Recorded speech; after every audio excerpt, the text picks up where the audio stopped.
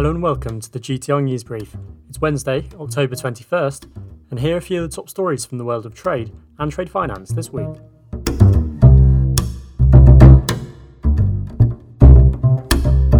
Two Hong Kong-based oil traders say banks have reacted to the fraud scandal in Singapore's commodities finance sector by restricting credit to the wider market, and this, they say, has resulted in substantial financial losses. New Ocean Energy and Strong Petrochemical, two publicly listed companies, make the accusations in interim company filings covering the first half of 2020. One of the firms, New Ocean Energy, was acutely hit.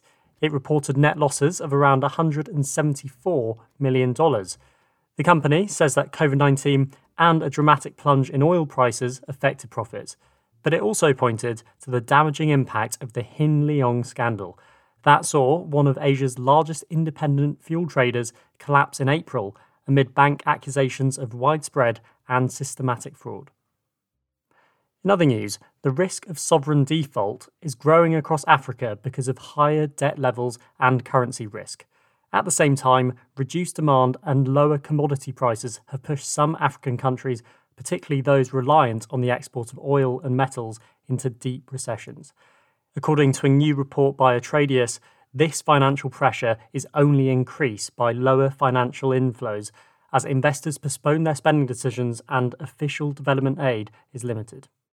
The US presidential race between President Donald Trump and Democrat nominee Joe Biden is set to draw to a close in the coming fortnight. But what will all of this mean for trade?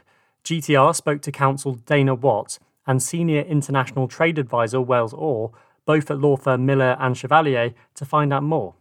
They say that if Biden is elected, he'd likely take his time over reshaping Trump's China policy or removing tariffs on other countries, such as in the steel sector. Like Trump, Biden is also promising to boost American manufacturing. But there are obvious differences.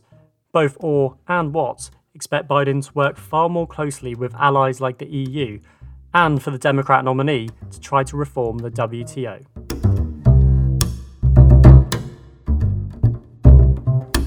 Last month, Chinese President Xi Jinping announced a goal of carbon neutrality for his country by 2060. However, the move has been met with scepticism from experts, given that Chinese creditors have committed billions of dollars to fossil fuel projects around the world through the country's Belt and Road Initiative.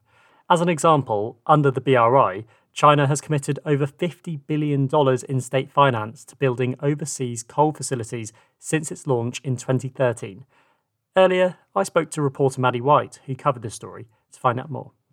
So, Chinese President Xi Jinping made a bold pledge at the UN General Assembly in New York last month that China will aim to have CO2 emissions peak before 2030 and achieve carbon neutrality before 2060. This was in some ways surprising because China is highly reliant on fossil fuels, it is the world's biggest source of CO2, and it is a keen financier of them around the world, including in developing countries. According to the International Energy Agency's coal unit, more than 70% of all coal plants built today are reliant on Chinese funding. And under the Belt and Road Initiative, China has committed over $15 billion in state finance to building overseas coal facilities in more than 100 countries since its launch in 2013. So at the moment, it's unclear how China could become more green. Looking at the BRI specifically, Maddie, what promises has China made on sustainability? How optimistic are experts and analysts they'll live up to these? Well, in April 2019, the Chinese president delivered a keynote speech at the opening ceremony of the second Belt and Road Forum in Beijing, saying that the BRI plans to become more sustainable, a move that has led to it being called BRI 2.0. And infrastructure projects built under BRI 2.0 should be high standard, improve livelihoods and achieve sustainable development. But some don't believe China's promises. Global research by Accurus and Tiantuan law firm finds that respondents outside of China are considerably more likely than those surveyed in China to think that sustainability and environmental considerations will not be given greater importance in the planning and completion of future BRI projects than they were in previous projects.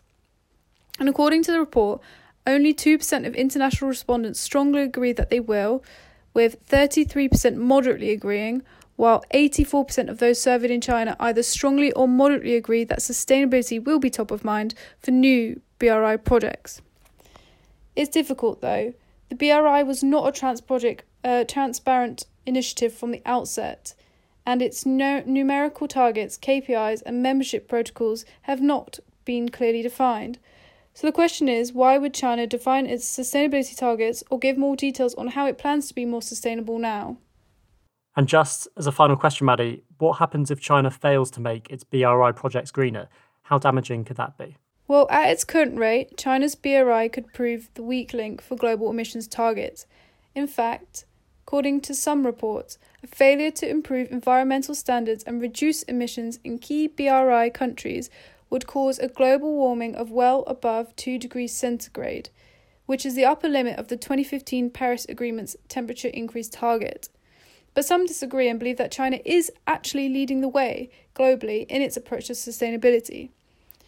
A blog published by the World Economic Forum says that it's easy to lose sight of important signs of progress, and that China's sustainability strategy is an example of global leadership that the rest of the world should consider very carefully. In the rush to demonize China over trade, the West has missed this point altogether, while others say a lack of unified green financing standards is holding back sustainable BRI efforts.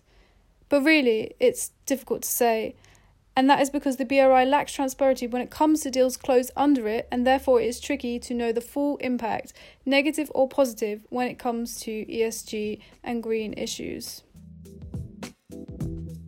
Thanks for listening to this episode of the GTR News Brief. We'll have more stories from the world of trade and trade finance soon.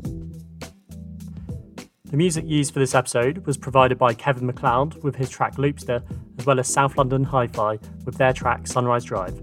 Thanks for listening.